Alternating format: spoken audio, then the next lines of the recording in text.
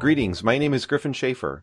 And my name is Scott Peterson. And this is episode 46 of Inside Quizzing, a podcast about Bible quizzing for folks who love the Bible. And in this episode 46, we are going to recap the meet that was the awesome first district meet at EBC this year and talk about all the cool stuff that happened therein. We're going to do a review of materials from a memorization perspective for Hebrews chapter 5 and 6. I have some exciting CBQZ updates in terms of both technology, but also in terms of silliness. And as you know from listening to this podcast, we are all about promoting silliness. So definitely want to be sharing that sort of stuff. And then back to our Umbridge dialogues, carrying on from last, I guess it was 2 weeks ago, whenever it was, episode from a couple weeks back or so. And speaking of which, why there wasn't an episode every week, because that's sort of our goal. Blame it on Griffin, because Griffin's voice is terrible. So this is the beauty of what happened right before EBC. So EBC Quiz Meet is going to start on a Friday, and the Tuesday immediately prior, and it was actually towards the afternoon, evening on Tuesday, I got sick, and I got sick like hard. Like really not good, like coughing and sneezing and serious sinus problems, and like didn't sleep for like 24 plus hours because I felt miserable, and all that kind of good stuff. And fortunately, huge amounts of orange juice and sleep and all kinds of other stuff. And I was able to get healthy enough that basically by, I think Thursday evening, I think I was kind of like, yeah, okay, I think I'm good. And I think I'm healthy enough to go to the meet. But as you can tell from my voice, I am still in, Darth Vader mode, I guess. So anyway, Scott's voice is really beautiful because he has a new internet connection. And so, of course, he's in super NPR mode, which is awesome. So, yeah, there's that. All right, so talking about EBC, so apart from the really awesome quizzing, Scott, what was kind of your thoughts about, I mean, obviously you were away and didn't get to really experience all that much except from a statistical perspective, running all of our statistics remotely, but what were some of your experiences with the EBC meet? Well, it was interesting being a statistician because I've never been the statistician before. And so whenever I quizzed, we never knew what stats were at the end of prelims for individuals. And so it was really interesting for me to see how the averages decline after prelims for everybody. And this is a little bit in the weeds, but this is why we're here, I guess. But for prelims, I have all of the individuals in a big list, but they're all in bib order and in team order. So I can easily find them and make sure I get all the stats in correctly. But for semifinals, because I wanted to see how everyone's averages were changing, I sorted everyone by their current average. And then I put in new averages as they came in. And so I could see how a certain quiz either dropped a quizzer down or moved a quizzer up. And there is a lot of shifting regardless of which bracket you are in. And it just shows that you get tired on Saturday afternoon and the quizzing gets more pressure filled and often more tougher competition. And I like how a quiz meet has many different kind of parts to it, Yeah, totally. Well, I particularly loved the, you had this Google Doc, I guess it's called a Google Sheet, a spreadsheet in Google Drive, where you were updating the data live. And so it was really fantastic to be able to have that sucker open on my laptop on the officials table in room 1 and see data filling in for it in real time. I just thought that was the coolest thing ever, especially from just from a pure stats and schedule perspective, to know kind of who's in what order and what position. That was fantastic. There was one particular point, I forget exactly when it was, but there was one particular point, I noticed a particular quizzer who was sitting behind me, and she's in the upper tier of quizzers, and I had just looked at the team roster and noticed that her team, I think this was, I don't know, halfway through brackets or something. No. This was still in prelims. No, this was on Saturday and it was still in prelims, but it was nearing the end of prelims. And we were on a break, between, I think it was it was during a timeout, and I leaned over because I wasn't really an official at the table. I wasn't really on duty. I was just managing meet level sort of things, and I motioned for her to come over, and I just pointed to my screen and showed her that her team was currently in second place via prelim scoring, and she thought that was the coolest thing ever. Not that her team was in second place, although she was happy about that, obviously. More that she could see that, some like 2/3 of the way through prelims to be able to see where her team stacked up was pretty awesome. So I like, maybe in the near future, this idea of maybe making that more that spreadsheet in a read-only fashion more public so that everybody can kind of see the stats as they progress along. I think it's kind of cool. Yeah, one of my mini gripes about internationals was they always showed the team scores probably on about a 2-hour delay, just alphabetically by team name and running total score. But there's never a case during prelims at internationals where every team has been in the same number of prelims. And so you basically have to keep your own stats if you want to have any idea. You have to copy it from the board if you want to have any idea where you actually stand. And so it was fun that I could just put in a little average column for the PNW prelims and always have it sorted by that. So if one team has had 4 and one team has had 2 prelims, I still have a decent idea of who's ahead and who's not. Yeah, I think that's fantastic. And I mean, to be fair to internationals, I mean, they have this big dry erase board and, somebody from the stats room has to go out and manually edit it and so forth. And, with our, fancy schmancy technology, we can do it in real time, which is kind of cool. I certainly don't want to present anything that's going to distract quizzers away from sort of mentally preparing, but I think there is kind of an exciting motivational factor to be able to have that sort of stats material live. Yeah, I think it can be cool. Well, final stats are available on the pnwquizzing.org website. And let's see. So other things that happened in the meet, we had interesting delays. So basically there were 3 segments to the meet. There's the Friday segment, Friday evening segment, Saturday morning, and then Saturday afternoon, basically coming back from lunch. And interestingly enough, all 3 of those segments were delayed, but for different reasons. So Friday we were delayed by 40 minutes, 45 minutes or something like that, because one of our teams was traveling up from a great distance. We have several teams that travel from a great distance, but one in particular got stuck in really, really bad traffic for well over an hour. And so they made it like about 45 minutes late. So that got us started late on Friday. And then, Saturday, our devotional speaker went a little bit long, got excited about his material.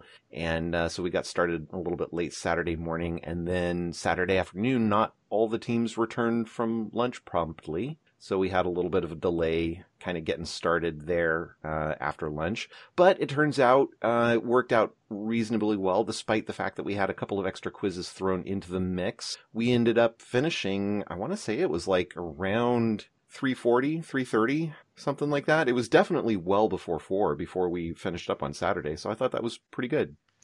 Yeah, that was all. I guess I'm just a harsh person because I was always starting quizzes pretty quickly after lunch. I believe I have started a quiz without a team, but that was quite rare. And it seemed to be about 60% of the meets I had to either text or whisper to the meet host that their devotion speaker was going long. Yeah, I was out front Saturday morning and was out doing kind of front of house kind of things and getting stuff organized for the day. And I noticed the speaker was trailing up to the sort of the cutoff point, and I didn't step in, and I probably should have. Come to think of it, we were a little bit. EBC is a special meet because we don't have lunch provided by the host at EBC, so I had a little bit of grace room for teams who went out to grab food and then turn around and come back and weren't able to get back to the church in time. So I probably should be a little bit stronger of a stickler for some of that. Obviously, traffic is, beyond anybody's control, so there's that. Fortunately, at the meet, we had a surplus of officials, which was really great because my voice was utterly shot. and I would have been a horrible quizmaster, much more horrible than usual. And so it was great. I didn't have to officiate other than just doing meet running things and so forth. And John was there a little bit late, so I had to do one of the first announcements, but then he was fantastic at doing all the other announcements, which was great because then I could save my voice and not make people feel really uncomfortable trying to listen to me. We didn't do a particularly good job with cycling officials because we're sort of not used to having a surplus of officials. So there were a couple of officials that we had on standby, sort of subs, that didn't get much of a chance to sub in. And I need to do a better job of managing that. I think a lot of times we kind of squeak in and have just barely enough officials. And so the idea of saying like, oh yeah, we actually need to manage the officials and say like, okay, you need to take a break now so this other person can have an opportunity is not something used to, but it's a great problem to have. I just need to do a better job about that. But the big news from the meet, this was the first time that we had adult quizzing, or the Adult Quizzing League. By all accounts, as far as I've heard from feedback so far, it was a huge success. We had 6 teams competing in 2 different divisions, and the adult quizzers did well. And there was some fantastic cheering from the youth quizzers during the adult quizzing quizzes. We had just 2. Both of them on Saturday. I think one in the morning bracket and one in the morning schedule and one in the afternoon schedule. And hearing the cheering from the youth quizzers was awesome. There was one point, Cuddy is one of our quizmasters, and Cuddy's been doing this for longer than I have. And she usually, when calling people's names in her room, she'll kind of look at them and say, "You hun," is sort of like her signature phrase instead of saying the quizzer's name. And so, of course, when an adult quizzer jumped and got a question or something, there was a group of quizzers in the back that were chanting that person's name, except when Cuddy got a question. And when Cuddy got a question, they all started chanting "You hun," which was just awesome. It was a fun camaraderie and a fun support sort of thing. And Cuddy actually, unfortunately, didn't get to hear it. She was so focused on what was going on with quizzing, she didn't hear the cheer until afterwards. And at dinner, I told her, "Oh yeah, they were cheering you. They were cheering you with 'You hun,'" and she thought that was awesome. So it was a great experience. That's cool that you had 17 people quizzing. I think it's fun for the current quizzers to see people quizzing. Yeah, that was one of the feedback. Sorry, go ahead. People that are just normally like their coach, or, there's probably at least over half, maybe even 3/4 of the people, the quizzers have never seen them quiz before. So I think that's pretty cool. Yeah, very much. And some of these coaches, former quizzers, are really good quizzers, really, really good former quizzers, and still highly motivated to study, which is fantastic. And so being able to see that in your coach and being able to cheer them on is a fun thing. And if you're a coach who doesn't have that background, don't feel daunted by it. It's still a lot of fun just to go up there. And even if you can jump and get a question or two, that's a huge inspiration to, I think, the quizzers who aren't the 90 level quizzers, who are the ones who are fighting to get 1 or 2 questions. And if you go up there and demonstrate that, yeah, this is possible, it can be done, I think that's a huge motivator to everybody within the program. Yeah, it's very awesome. Well, so moving on, Chapter 5. What are your thoughts about Chapters 5 and 6? Well, Chapter 5 was fun for me because I think is it the shortest chapter, or is Chapter 1 is the same number of verses? I don't know what is actually shortest as far as words, but I would always try to see if I could quote Chapter 5 as fast as I could, and you can do it in under a minute. And it follows a lot of the same patterns as we've seen so far in Hebrews. There is a very good mix of unique material. So there's global unique words scattered throughout, tons and tons of chapter unique words, and there's a handful of possible chapter verse reference questions, but really not a ton. And so in a 14-verse chapter with only 4 PNW key verses, this is an awesome chapter for someone to memorize with references that maybe hasn't memorized. the whole material or whole chapters with references. I think it's very doable. And if you do that for this chapter, you can get any question type on this chapter, which I think is really, really sweet. Yeah, it's a fantastic chapter to memorize in full. Chapter 8 is very slightly shorter, but 5 is still a very, very short chapter. And there's some great opportunities here. Verses 8 and 9 in particular, quote these two verses question, sun. Great way to start that. I would definitely be memorizing that. 5 and 7, standard key verses. Definitely a lot of material here. It's very great to get into. The distribution of unique words is fairly uniform. There's not like a clump of them. There isn't really a dearth of them across the set of the verses. So a very easy, well, not easy, but there aren't a lot of surprises that jump out at me from chapter 5. How's that? Can you say that again? There's not a lot of surprises that jump out at me from chapter 5. No, and you're right. Chapter 8 is one verse shorter, but I find chapter 5 to be much easier to memorize and remember. There's a lot of, I guess you could call them slam dunk questions. You know, like in verse 7, you see he offered up prayers and petitions. He offered up prayers and petitions with what? Fervent cries and tears. Those are great multiple answers with lots of unique material in them. In verse 10, the order of who is not the greatest chapter verse reference because the order of Melchizedek is a very common phrase, and so asking the order of who isn't testing a lot. Let me see the order. Well, in the order of Melchizedek is definitely Cuddy, if she's listening, is going to be and jumping up and down that, cross-referencing to come back for that particular phrase. Yeah, there's 6 times that the phrase in the order of occurs, and 5 of them are Melchizedek, and 1 of them is Aaron. So I would definitely, this is interesting. I'm going to jump the gun on chapter 7, but in chapter 7 it says 1 in the order of Melchizedek, not in the order of Aaron. So you cannot write a single answer chapter verse reference in the order of whom? Aaron. That would be my ideal chapter verse reference to write because it's kind of the different one, and it would test does the quizzer know that this is the different one? But you really would just have to write it there as a chapter verse reference multiple answer. And then the rest of in the order of Melchizedek's are, in my opinion, not the greatest tests because it's a very common phrase and quizzers might be able to guess it even if they don't know what verse they should be quoting from, if that makes sense. Yeah. On verse 11 from chapter 7, you can't really do a multiple answer in the order of, though, because of the not rule, right? I think because of the way that it's ordered, I think it would be valid.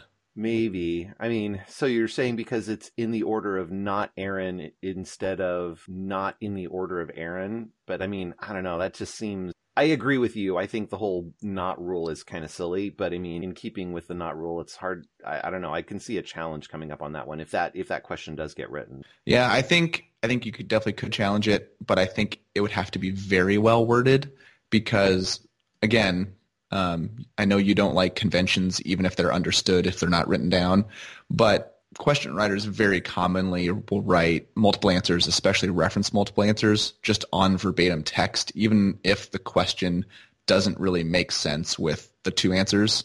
Sometimes it's just on 2 random phrases, one at the beginning of the verse and one at the end of the verse, but it's just the same wording, so we just make it a multiple answer, even though those 2 things don't go together at all in the verse, perhaps. And so similarly here, you can kind of put on blinders and see in the order of Melchizedek and then in the order of Aaron, and just ignore all the other content around it and write that multiple answer reference question, Yeah, I can see the argument.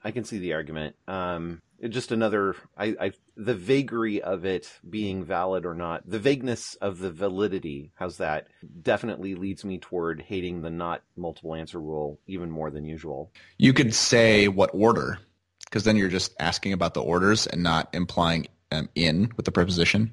Yeah, okay. I could see that. Even still, though, the not in there, I mean, I think it's one of those technically correct, but I think it could be a little on the missing side. Sure. It could be, but I think, what order to me would be a lot clearer because you're just saying, give me the specification of order. And we're we're not saying like when it happened or if it did happen or anything else about it. No verbs here. Right. So then that would be a multiple answer chapter verse reference question. Order of what whom? You could do order of whom, or you could do what order. Yeah, probably order of whom. I think would be easier, well, a little more straightforward. But yeah, and yeah, because when I'm writing questions, I try to not artificially start them with the interrogative word if I can help it. Even though when it comes down to it, I would accept what order and order of whom as correct. But I like the way that order of whom flows, especially since you're going to be reading the start of a CVR a decent amount of the time. Right, indeed. And then in chapter 6 is a good chapter. It's got 20 verses. I'm actually surprised that it only has 5 key verses. Yeah, I remember I aired on chapter 6 when I had a 90 once. I remember that very clearly. This one has definitely some good reference questions, like in verse 4, what is impossible? That's a very classic one. God is what from verse 10 is a good one. So this one, yeah, a lot of these chapters are very similar in kind of quizzing content in that there's a really good mix of unique material and they're going to be pretty memorable. And so it just means that if you're not specializing in a specific type and just memorizing the material, your burden in how well you memorize it is going to be higher this year than it is in other years because the material is relatively easy compared to other years of quizzing. And so more people are likely to be like you in their knowledge of the material. So in Matthew, you don't need to nail every single word perfect to do well at quizzing if you know full content, even without references. But in Hebrews, if you know full content kind of well and no references, it could be easy for you to not win a whole lot of jumps. So if you are, even though the material in general is easier, it's still a great idea to learn a specific chapter really, really well rather than 2 chapters kind of 80% well. I wonder if there's an analogy to cycling, or maybe I think of cycling because I did competitive cycling in high school, but I mean, maybe there's, to sports in general where there is a not lower bar. That's not really the right word, but where a race course in cycling, let's say you have various different races. Some are multi-stage, some are over, mountainous terrains, some are sprints and time trials and that kind of thing. Time trials are usually fairly short, measured in minutes, and they're very fast, and you're sprinting the whole way. And so generally, when you have a shorter, simpler course to ride through, the measure of competition or the spreading out of the competition is much narrower than in something like a mountain, right? So when I was in cycling, I did pretty terrible at sprint stages and time trials. I was horrible at time trials, and I tried really hard not to be, but it turned out like I would always be in the bottom half, like or in some cases been dead last in time trials. But for me, mountain stages were like, I loved mountain stages because I didn't necessarily have to be like super on my game the entire race. I just had to not give up. I just had to keep going and sort of persevere through the struggle of climbing over the mountains. And I wonder if there's something similar in quizzing, something analogous to the idea of like shorter material is certainly it's easier to prepare for, but you have to prepare to such a greater degree that quizzing on it is actually, in terms of being able to nail questions with the competition, ends up being actually a little harder. That's interesting. I definitely know that in competitions, the easier that you make it, the more people you kind of bring into relevance is a really harsh way to put it. But you basically decrease the possible variance of results, right? If every single quiz question was a one-word, unique word question, well, a decent number of people would probably be able to get 90s. But if every single one was a quote these 3, well, maybe no one would be able to get a 90, right? So it just kind of shows those are 2 scenarios where everyone knows the material the same as they do in the other scenario, and you would have wildly different results. And so Yeah, I think it can be harder depending on what your preferences are in quizzing. So like if you really enjoy interrogative questions and you want to do well at internationals on Hebrews year, you have a pretty tough go of it because a lot of people are just going to push the pace to a syllable and a half. Conversely, if you really like chapter reference questions, you may be much less affected by the shorter, easier material in Hebrews year than someone else. Yeah. You do have to be smart about how you go about studying, and you see this in either how well you know the material, or if you know references, or what question types you're good at. It is almost always I think it is always the case that if you can be the best at something, that is way better than being above average at everything. It's way better to be the absolute best at one thing, even if a couple things you're just not competitive on. Yeah, especially in a mixture with, if you have different levels of different areas of specialization, that can be especially. Yeah. I am dismayed that verses 1 and 2 are not a verse block.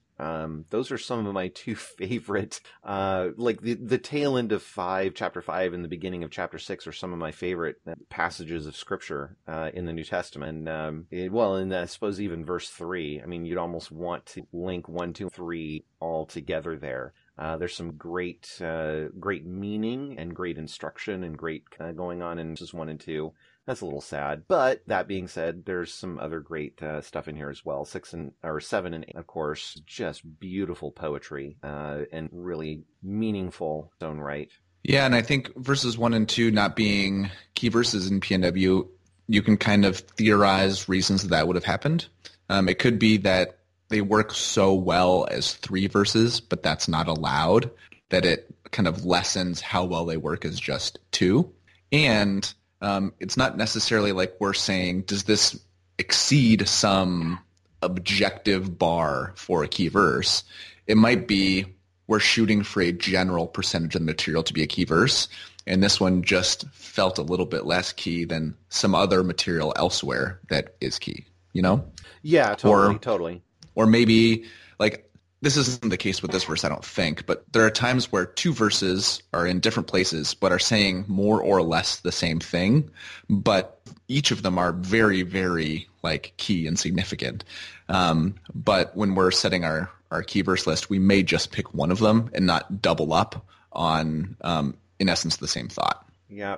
And it becomes key in terms of unique material. It becomes key after the first word, I think. Or maybe not. Certainly becomes key after the second word. But, anyway. Yeah, there's almost 20 verses that start with therefore, but this is the only one that starts with therefore let. Yeah. And that's not a reason to select it or not select it. I know that some people don't like to select key verses when they see that it's going to be a really tough finish the verse, but we're just trying to pick verses that we think are the most significant.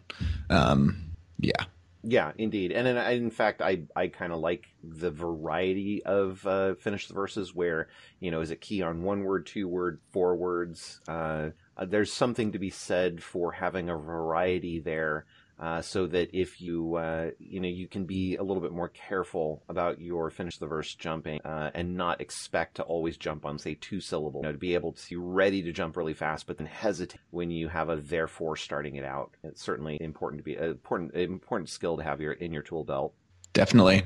Well, and similar to chapter 5 and 6, there's a fairly even, smattering of unique words, maybe a little bit stronger on the keyword number than a few other chapters, but otherwise they seem to be fairly evenly distributed, which is great in terms of key ability, ease of the material. There isn't like a whole swath of non-unique word material that you have to slog through words. So those are kind of nice. I kind of like using unique words as kind of anchor points in memorization, as well as sentence breaks are another great way, or commas are another sort of great anchor. Well, any other ideas? I don't think I have anything else to add. All right. Well, no, not really. CBQZ. So CBQZ, we have some updates. So I had promised, threatened, warned, I'm not sure, something, that Princess Bride reference material was coming, and it is in fact here. It is loaded into C now, and theoretically, as long as I've coded things correctly, everyone should have access to the Princess Bride screenplay as reference material. And yes, indeed, it is marked up with unique words and two-word key phrases and chapter, quote-unquote, keywords or unique words. And so I should mention what I did about that. So scenes in Princess Bride, there are scenes that are like 1 line long, and there are scenes that are like 50 lines long. So what I did was I took scenes and I grouped them fairly logically, or at least from my perspective, fairly logically, into chapters. And I think, I forget exactly how many chapters I ended up with, but each chapter is roughly the same size with, with great hand waving. They're roughly equivalent in size, and they are roughly breaking at sort of normal scene break where you would sort of expect breaks to happen in material. But they're fairly arbitrary.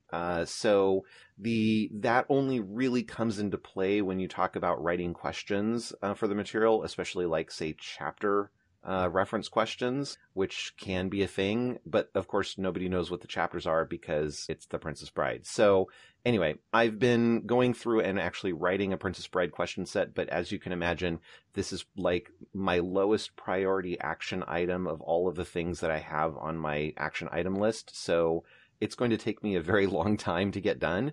But that being said, if you have some free time and you want to help write some Princess Bride questions, let me know and I will share the question set with you and we can work on it together. And I would certainly appreciate the help. I've only made it through chapter 2 of, I don't know, exactly 30 something chapters or something, or maybe 25 chapters of Princess Bride. So it's going to be a long time through. There's, of course, no such thing as C verses. So I've just been looking at like what makes a good quote or finish the verse question. And obviously, and that's sort of the other thing. I have been writing quote questions, which makes absolutely no sense because nobody can possibly know references. So some of this doesn't really make a lot of sense in terms of the material. I've just been sort of working through the material in the same way that I would work through regular quizzing material, Bible material. And so I've been writing reference questions and quote questions and so forth, just like I would normally write for any other material. And I figure even though that makes absolutely no sense and we'll probably have to have those questions deleted at some point in the future, I figure that's probably better to stick with it that way so that I don't reprogram my brain and have to sort of switch back to a different program when I come along later. But anyway, that's there. So Scott, you want to write some Princess Bride questions? Yeah, it makes me want to write more trivia-based questions, which I know is not going to be allowed. But like I'm looking here, and can you name the 2 different places that Six-Fingered Man is referenced? As such. And I think stuff like that can be fun for people that are really knowledgeable about the movie. Yeah, the trick, of course, then is going to be like, how can you possibly know what chapter I'm referring to? Because, I just arbitrarily made that up. So correct, which is why I would need it to be asked like in a more trivia, So like, everyone probably will remember the Six-Fingered Man is referenced during the duel, right? Right. And so they could give the context, even though no one would know that that's chapter 5. So I think it could be fun. Maybe not. I don't know how much it could be fun in a competition manner. I guess a lot of the interrogatives and finish the verses could be cool. But in a more informal manner, just being able to search the material and ask questions like that, I think could be a lot of fun. Yeah. Well, and then, obviously interrogative questions are really straightforward and easiest sort of thing. So, in my version of Princess Bride, Chapter 2, fetch me what? That picture, and even just saying that, I seen in my head of like, yeah, fetch me that picture, so forth. But then, of course, like if you're going to, there's quote questions, like quote Princess Bride, Chapter 2, verse 9. They're like, well, okay, that's kind of silly and meaningless and doesn't make any sense at all. But then like a finish the verse question could be that day she was amazed. And then the rest of it just sort of follows, right? And people kind of recognize where that comes from and may not be able to get it, word perfect, but at least certainly be able to jump in there. So, I don't know. We'll see. Once we get a few more chapters written up, then we'll probably do some practice quizzes with it just for fun and see what happens. Sweet. Well, let's see. Some other CBQZ news. So I had mentioned a couple of podcasts ago that I'm undergoing a complete rewrite of the system, and I've got the core backbone scaffolding now complete, and I'm working on framework solidification this week. And what that ultimately means is I'm setting up a system where there can be full cross-user integration for all of the different sort of components that exist in quizzing. So what that would mean is on two separate laptops, if you have an answer judge on one laptop and a quizmaster on another, the answer judge will be able to see the quizmaster's questions on their own screen in real time. So the way things work right now as an answer judge, you open up the material view, and then you kind of glance over at the quizmaster's view and you see like, oh, okay, he's about to ask, a quote question on Princess Bride Chapter 2. So you can quickly look up Princess Bride Chapter 2 and that sort of stuff on your computer. Instead, in this new version, hopefully out sometime over the summer, you won't have to do that. Like the quizmaster's questions will actually appear in real time on your screen, and you can just follow along with what's going on there. Similarly, with scorekeeping, the way the system works right now, really the quizmaster is the only person who can enter scores during a quiz meet in terms of like tracking scores within CBQZ. That's going to change. Similarly, like you could have a scorekeeper log in and pull up a score sheet for a particular quiz and say, I am the scorekeeper for this quiz, and enter that data on behalf of the quizmaster. And then, of course, the quizmaster can see that auto updating on his or her own screen in real time. And so that's kind of the goal.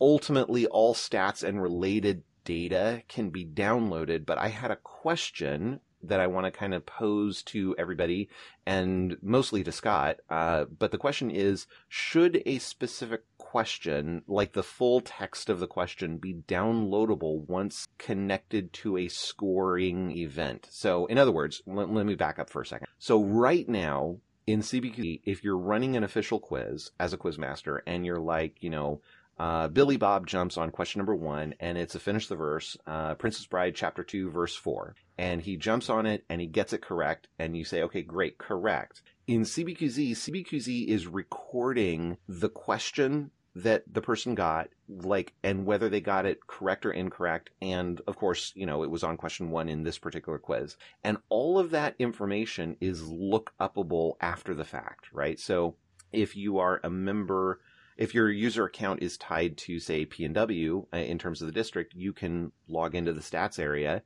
and go to that particular quiz and look up question number 1, and it'll say, okay, Billy Bob got the question correct, and it was a finish the verse, and it'll have the reference of the question, which, of course, in the case of a finish the verse or a quote question or something, becomes obvious what the question is. On the interrogatives right now, it only has that it is an interrogative question and then the reference of the interrogative, and then, of course, whether they got it correct or incorrect. Well, all of the data is still in CBZ in the background. It's just not currently downloadable. And I was thinking, well, okay, just make it all downloadable. The idea of being able to say, like, I want to actually see what the interrogative question was on question number 5 that I got an error on quiz 17 or something like that. But of course, then comes into that question of like, well, is that a good idea? Is it a bad idea?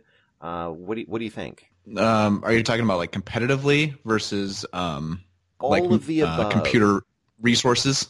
No, not computer. Well, computer resources is easy because computer resources. I'll make it work. It's more. Is it a good idea in terms of the confident?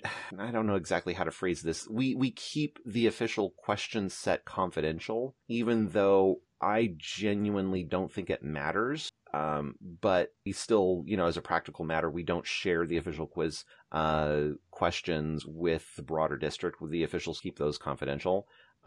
So theoretically, if you were willing to go through the effort, you could look through all of the questions asked and sort of formulate what all of the questions in the, question set were, kinda, but not really. Yeah. So I don't think it matters. There was definitely a time where I thought it would, and I was very protective over those competitive advantages, both when I was a quizzer, but also when I ran the district. But to me, the real value comes if you know the total finite question set, and you can know perfectly, like, this is the only multiple answer that starts with this word. versus being given a list of 100 multiple answers and knowing like, oh, all of these exist in the set, but I have no idea. I don't know for sure, like, oh, this is the only one that starts with it, or you know what I mean? Like, that's to me the biggest value of like getting a whole question set.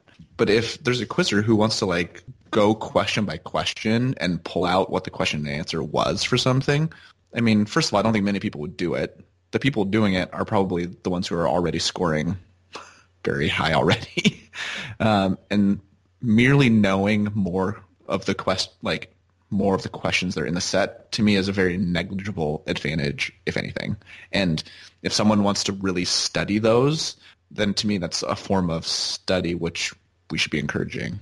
Yeah, I tend to agree. And I mean, I agree. I think it's almost like, if it's in addition to memorizing all of the material, then great. But like I don't think it provides you an end run. And then at the same time, I mean, realistically, you could have a coach with a tape recorder recording every question that's said in every room and then transcribing them and then providing them to their quizzers. So, I mean, it doesn't really, preventing it in the app doesn't really prevent, in theory, the practice of recording every question that's said at a meet. It's just that, I think coaches don't do that because they're doing 1,000 other things of greater value. So I don't know, maybe it was an interesting idea. One thing I do want to remind folks about when it comes to CBQZ, even in its current form, is when you are at a meet that is using CBQZ in all of the rooms and the quizmasters are marking the quizzes as official quizzes, which we do in PNW, and I'm not sure if they're doing that. Actually, I know they're doing that in at least a couple other districts this year. Remember that under the stats section of CBQZ, there is a meet status page, which will give you a view into all the rooms that you have at a particular quiz meet. It'll tell you like what rooms are quizzing, what question they're on, what quiz they're on, the teams that are in the room, and the scores that the current score, up to that moment for that particular room, which is really convenient if you're, maybe 10 questions away from a quiz where you're supposed to quiz in. You can look at let's say pull it up on your smartphone and just kind of watch it trail down from, 10, 11, 12, all the way down to 20 and be like, okay, great, it's time for me to head to the room. That way you don't necessarily have to be standing 2 feet outside the entrance for 10 or 15 questions waiting for a quiz to start. You can kind of keep a track of how things are progressing on your smartphone or as you're progressing through, and both as a quizzer and as a coach. You can tell me if we don't have time for this level of detail, but I'm curious, when you say you have the backbone scaffolding complete of CBQZ, like what sort of rewrite you undertook? Is each question result still going into a relational database and being saved over the network question by question, or did you do something to make it more real-time and resilient? So I made it more real-time and resilient. So basically what I'm designing, so is there a relational database over the internet, at a stored central location? Yes, absolutely. The data is still getting stored in that sort of a universe. However, I'm designing is still in the process of doing this. The scaffolding is sort of the skeleton upon which I can build the framework that does this. But essentially, the idea is once you load up C in your browser, you could, let's say you get to a quiz meet Saturday morning, and the first thing you do is you plug in your laptop, you get a good Wi-Fi signal, you load up CBQ, and then the internet goes out, right? You can run the entire quiz meet without any problems in CBQZ on your laptop, in your browser, just so long as you never close your browser window. You can literally never have your internet come back, and you'll be able to run the meet. Now, there are some things that you lose in that process. Like you lose the status page that I was talking about, the scoreboard projector, you lose the ability of having, say, your answer judge be able to see your question in real time, that kind of thing if the internet goes out. But in terms of you as a quizmaster just being able to progress through a quiz, you'll be able to run that just fine. And then, of course, if Wi-Fi comes back at any particular point, then everything starts syncing up again and everything works fine. So essentially what would happen is, let's say you're in the middle of a quiz, you're on question 5 and Wi-Fi goes down. You just keep going. and let's say Wi-Fi comes back on 15, and then everything starts working, right? Beyond your computer. So if you have a scoreboard projected, the score would just basically freeze at question 5 until the Wi-Fi came back, and then it would just jump to wherever you happen to. So that's really what the scaffolding lets us do, is it allows us to put a lot more of the functionality embedded in the browser rather than having to go kind of back and forth to the server. Now, there's still communications that go back to the server after every question for that real-time kind of communication loop. But if those go down or get blocked, it's not the end. So if every Quizmaster loads up CBQZ to start a meet and then internet goes down, well, I mean, that will affect question counts, right? Because yes. no one's able to say like, oh, this question was asked, because CBQZ can't communicate to other rooms. So like, do you have to kind of quote unquote pre-generate and save a bunch of quizzes like for each? You don't. You just run the risk of the same questions being asked, right? So sure, let's say gotcha. So let's say you've got 100 questions and you've got 10 questions you need to pull out of those 100. And this of course that's probably the wrong order of magnitude. Let's say it's 1,000 questions and 100 questions to pull, right? With communicative connectivity, and you can ensure that that room 1's 100 questions and room 2's 100 questions will not overlap. But with non-connectivity, there is some Venn diagram where those 200 question blocks will overlap to some across the two rooms, across the question set of 1,000. Makes sense. Very cool. All right. Well, so Umbrage dialogues. So we had talked last week about financial profit in Bible quizzing, and Scott, you had not last week, whatever, 2 weeks ago, whenever our last podcast was, and you had basically, Adammed me into the idea of maybe I should be okay with profit, and I wanted to redux on this idea just a little bit, because I had a kind of a thought after the fact. So your compelling point to me, where I started to change my mind, was the idea of saying, but if there is a profit incentive, you can encourage multiple people to play in the same space and compete against each other with differing solutions, such that if one solution provider retires, goes away, gets hit by a bus, whatever, there is an alternate to jump to. So am I fairly stating what your idea was? I think so, yeah. Okay. So I would like to, my mind started to shift because of that. I was a fairly compelling point, but then I was thinking afterward, but what about open source? Or the concept of open source when it comes to any sort of service delivery. So, I mean, open source obviously, originates the idea from computer software.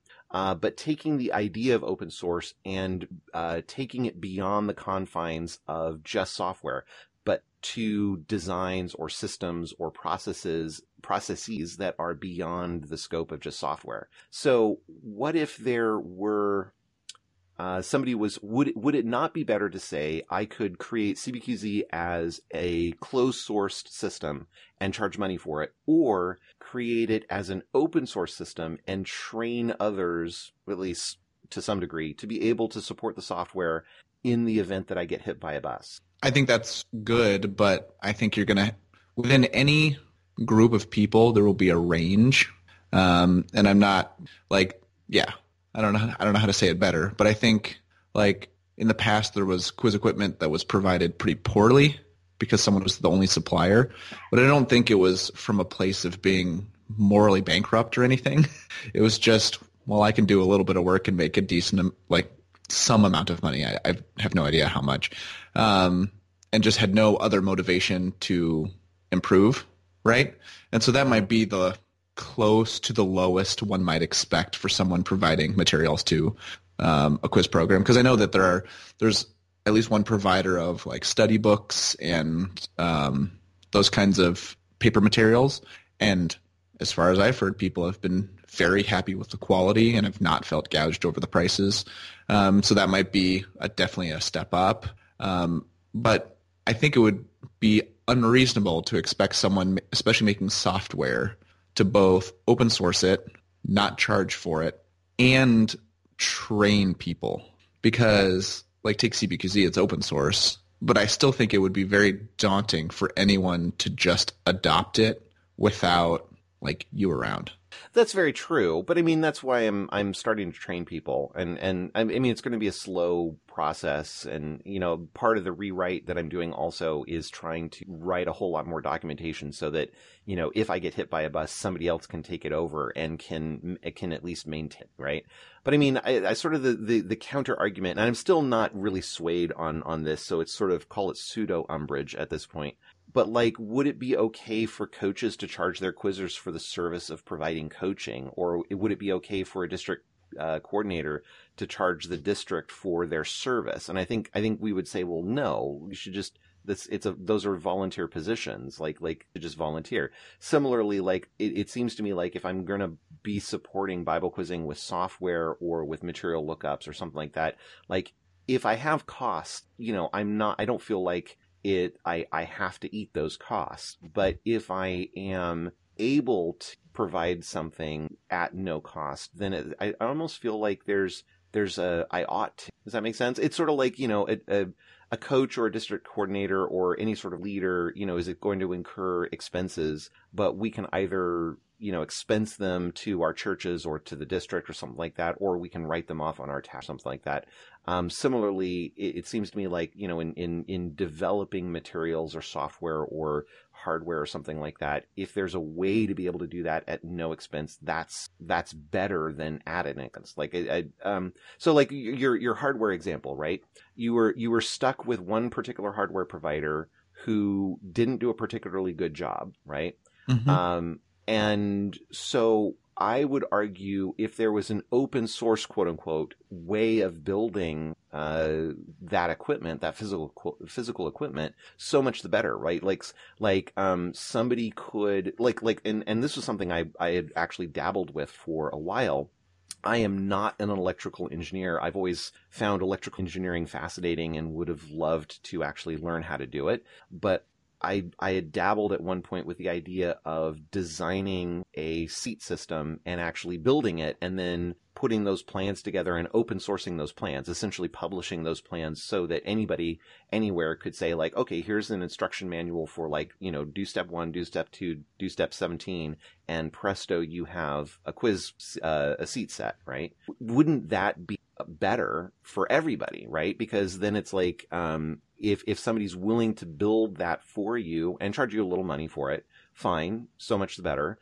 You can choose that. But if their service and if their support level drops below a certain threshold, you can just go to the open source solution. Sure, I think that's great. And I mean, I think any community would be blessed if there are talented individuals in that community who are providing services and goods for far below what the market would bear, right?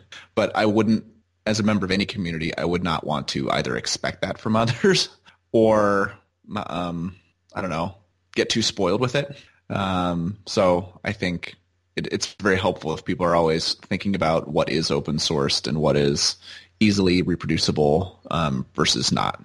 Okay, fair enough.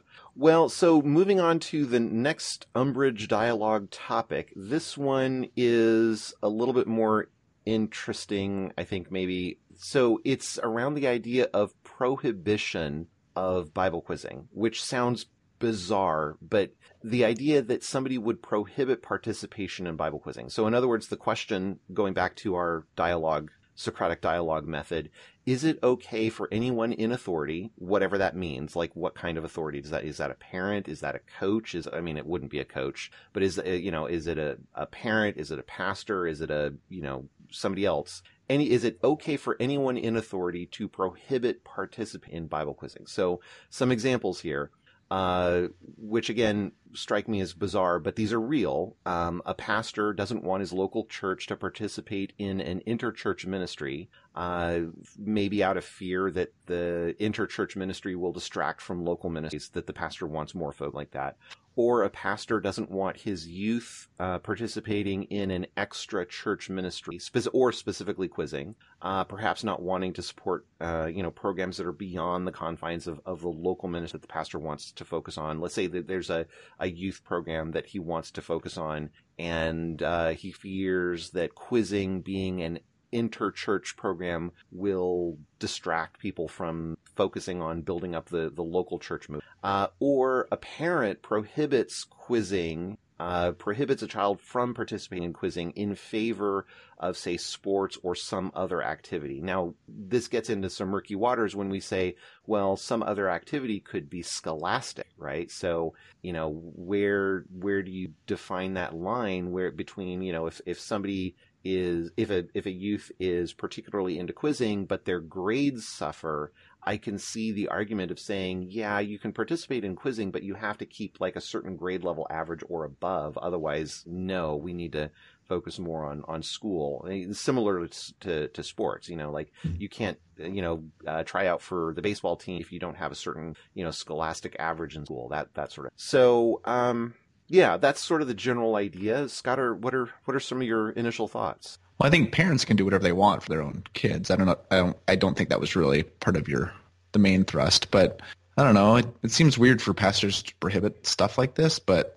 my experience has always been pastors are pretty, if something was either not chosen by them or they don't understand it, either of those things, they seem to be pretty opposed to any activity within a church. And Bible quizzing would fall under those because it's rare that a pastor both has chosen to do it and is knowledgeable about it. So I guess I'm mystified by it too, but I'm no longer surprised by it since, I don't know, pastors often seem basically hostile to Bible quizzing. So I don't know. Yeah, and as a pastor myself, this is something that deeply baffles me, and I don't understand it. There are several things about pastoral culture. So I just sort of full transparency here. So I am I can't talk. I am an ordained pastor who also sits on the board of directors for the Pacific Northwest Association of the Church of God, Anderson. So a community of 48 churches, 48 churches in the Pacific Northwest, the greater Pacific Northwest. I'm actually the chairman of the board that oversees that sort of organization. I'm also ex officio by nature of being the chair of that board. I also sit on what we call the Credentials Committee, which is a Pacific Northwest Association board of people, a committee of people that essentially reviews pastors desiring or pastoral candidates, people desiring to be pastors. And we evaluate them, we work with them, we mentor them, we bring them through a process and eventually bestow upon them the title of pastor. And of course, we're not the ones, we legally speaking, we're the ones who ordain, but we say and believe devoutly that God calls and God ordains. We're just recognizing God's call on the pastor. And there's a lot of theology and belief that goes behind that I don't want to dissect and go into. But anyway, with that being said, because of the nature of those sort of roles that I have a few viewpoints into the mindset of the collective pastorate, let's say in the Pacific Northwest, granted a very, slice of it, right? Not the whole breadth of it, but my particular slice of it. I have a pretty good, view of it. And there are a lot of things that kind of confuse me about some pastors, but mostly this is something that kind of goes beyond that, right?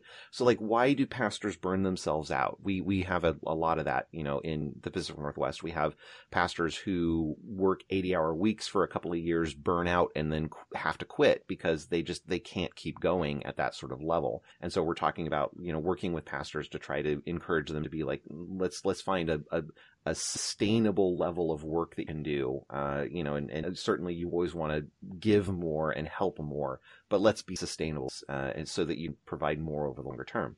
But what really baffles me, and this doesn't really happen in my association, but I've seen it happen with a lot of pastors around, is exactly what you're talking about. This thing of, I didn't come up with the idea, therefore I don't like it, right? Now, I can totally understand a pastor not coming up with an idea and being ambivalent towards it.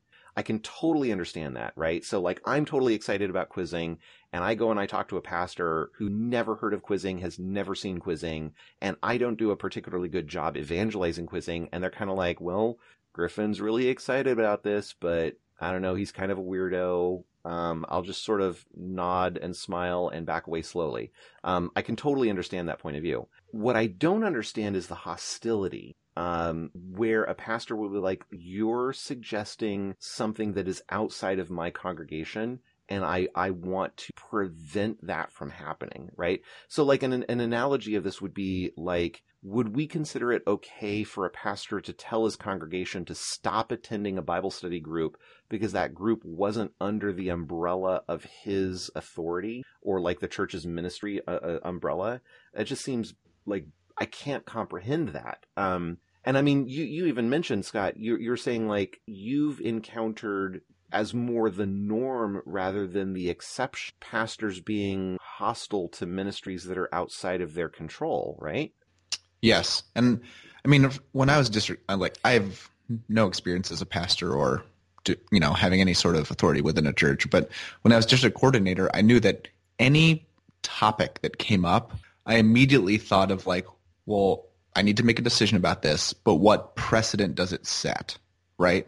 Like, what are the implications for the future, not just about this specific decision, but about future decisions that may be similar enough, right? And so I can see maybe a pastor has had experience with things happening within the church that don't require their time, but over time requires some amount of their time merely because they are the pastor of the church. And even if it is decently negligible, it adds up to an already, precious time schedule, right? Right. And I don't know. So, I mean, who knows if there are things like that at play. But in general, I get the sense that it's like I don't know about this, and I'm not going to, and it just ends there, Yeah. I mean, and I've encountered a lot of pastors who just sort of they don't understand quizzing, and therefore they don't really support it. They don't do anything about it, but it's sort of it's a non-action sort of thing, right? And that I totally, completely understand, right? Like if you haven't seen quizzing, you've only got this crazy griffin standing in front of you, telling you about it. I totally understand the notion of saying like, I don't get what you're talking about. I have to focus on the 20 other things that are really important that I need to get done before lunch. Like, I totally understand that. What's bizarre to me is the idea of taking it a step further. So it would be the equivalent of like, you're a pastor and somebody in your congregation comes up to you and says, hey, me and 3 other folks in our congregation have discovered this really cool online Bible study group that we, participate in on Tuesday evening. And like, to me as a pastor, my thought would be, cool, yay. And they might say, well, hey, can you join us? And I'd be like, no, I can't join you. I'm already like way over allocated. I can't participate. And I can totally understand that. And then they're saying, oh, well, can we tell other people in the church about it? And like, okay, I guess, right. But and then the pastor may not really do anything about it, may not take any action toward that or in any way. I can understand that sort of non-movement perspective, non-actions, non-position for the pastor. But then for a pastor to sort of like go 180 degrees from that and then say like, no, I need all of you Tuesday people to quit what you're doing because we're going to start a Bible quizzing, or not a Bible quiz. We're going to start a Bible study group, Sunday afternoons. And I want everybody to show up to that one and not the Tuesday thing that you guys are doing. That blows my mind. It baffles me too, but people just really like control over stuff. So if they don't have control over something, they would rather it not happen. Yeah, that's true. That's a good lesson. I wonder if there are things in quizzing that we do that we really like to maintain control over. I've always been a big fan of like, try to get as many people to contribute as possible. But then by doing that, by encouraging people to contribute, you have to give them some level of autonomy and control over the thing that they're contributing, right?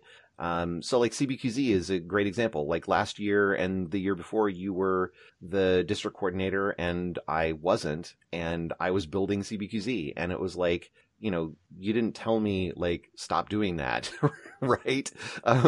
Like you didn't tell me like, no, you can't use CQZ or something like that. Like you were always very supportive, and there were times where like you'd come up with an idea and I'd be like, that's a cool idea, and I'd implement it. And other times you came up with an idea and I didn't like it, and I was like, nah, I'm not going to implement it, and here's why, kind of stuff. And we'd have the back and forth and the, positive disagreements, so to speak, right?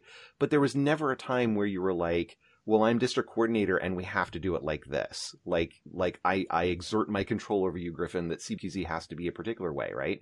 And I would suspect that you never felt that you needed that control, right? Yeah. I don't know how else to respond, and I just had no need to have control over it. Right, exactly. Like, why would you, right? And I guess that's the thing. I don't know. This is something I feel as a pastor and as a quiz director. I just have huge umbrage over this. Like I don't understand why pastors of all people would be acting the most unpastoral like in this way. It's bizarre to me. But anyway, I don't know. Because I heard there were different sorts of, like, different church programs had different sorts of financial setups, right? So sometimes the church kicked in some budget. Sometimes the church kicked in no budget. I heard of different ways that people tried to recruit quizzers. I heard of different requirements for being a member of a quiz team. There's at least one program where there was a minimum number of verses you had to memorize each week to stay on the team, right? So all these things are variations that perhaps I could have said, like, some of these are a little bit, I might want them to be a little bit different. But for the most part, unless something was either very detrimental to the Bible quizzing program as a whole or detrimental to a different church program, I would just let individual church programs do whatever they want. And then as far as the leadership structure of PNW, like, if people had roles, unless I thought that decisions that were made were like very detrimental to Bible quizzing, I wouldn't feel the need to do people's work for them or tell them, I don't know. Yeah, it just seems like you're setting yourself up for more work, right? And I don't know, maybe that's part of the pastoral burnout problem that we have in the Pacific Northwest is somewhat related to an unwillingness to let other people take control of things, right? If you have to be in control of everything that 100 people are doing, that's a way more than a full-time job. So yeah, I can sort of see that all kind of going downhill very quick. And it might be hard as a pastor to try to, I guess, quote unquote, play the long game, where if there are like biblical church activities that are happening that maybe isn't your first priority, or you would have rather picked something else, but they're happening and someone is leading them, it's probably generally better in the long run to endorse them as best you can, within normal pastoral oversight, just to keep a kind of, as you said, a feeling of engagement by everyone within the church. Well, that's it for our umbrage stuff for today. So as, of course, with anything in any podcast, if we have said anything that you disagree with, we very much want to hear from you. And, of course, if we've said things you agree with, we want to hear from you, too. The best way to reach us is via email. You can email us at iq@c.org. So IQ for Inside Quizzing at cz.org. And you can also follow us on Twitter. Our Twitter account is at Inside Quizzing. And with that, I will bid you all adieu, and thank you all. And thank you, Scott. Thank you, Griffin. See you all later.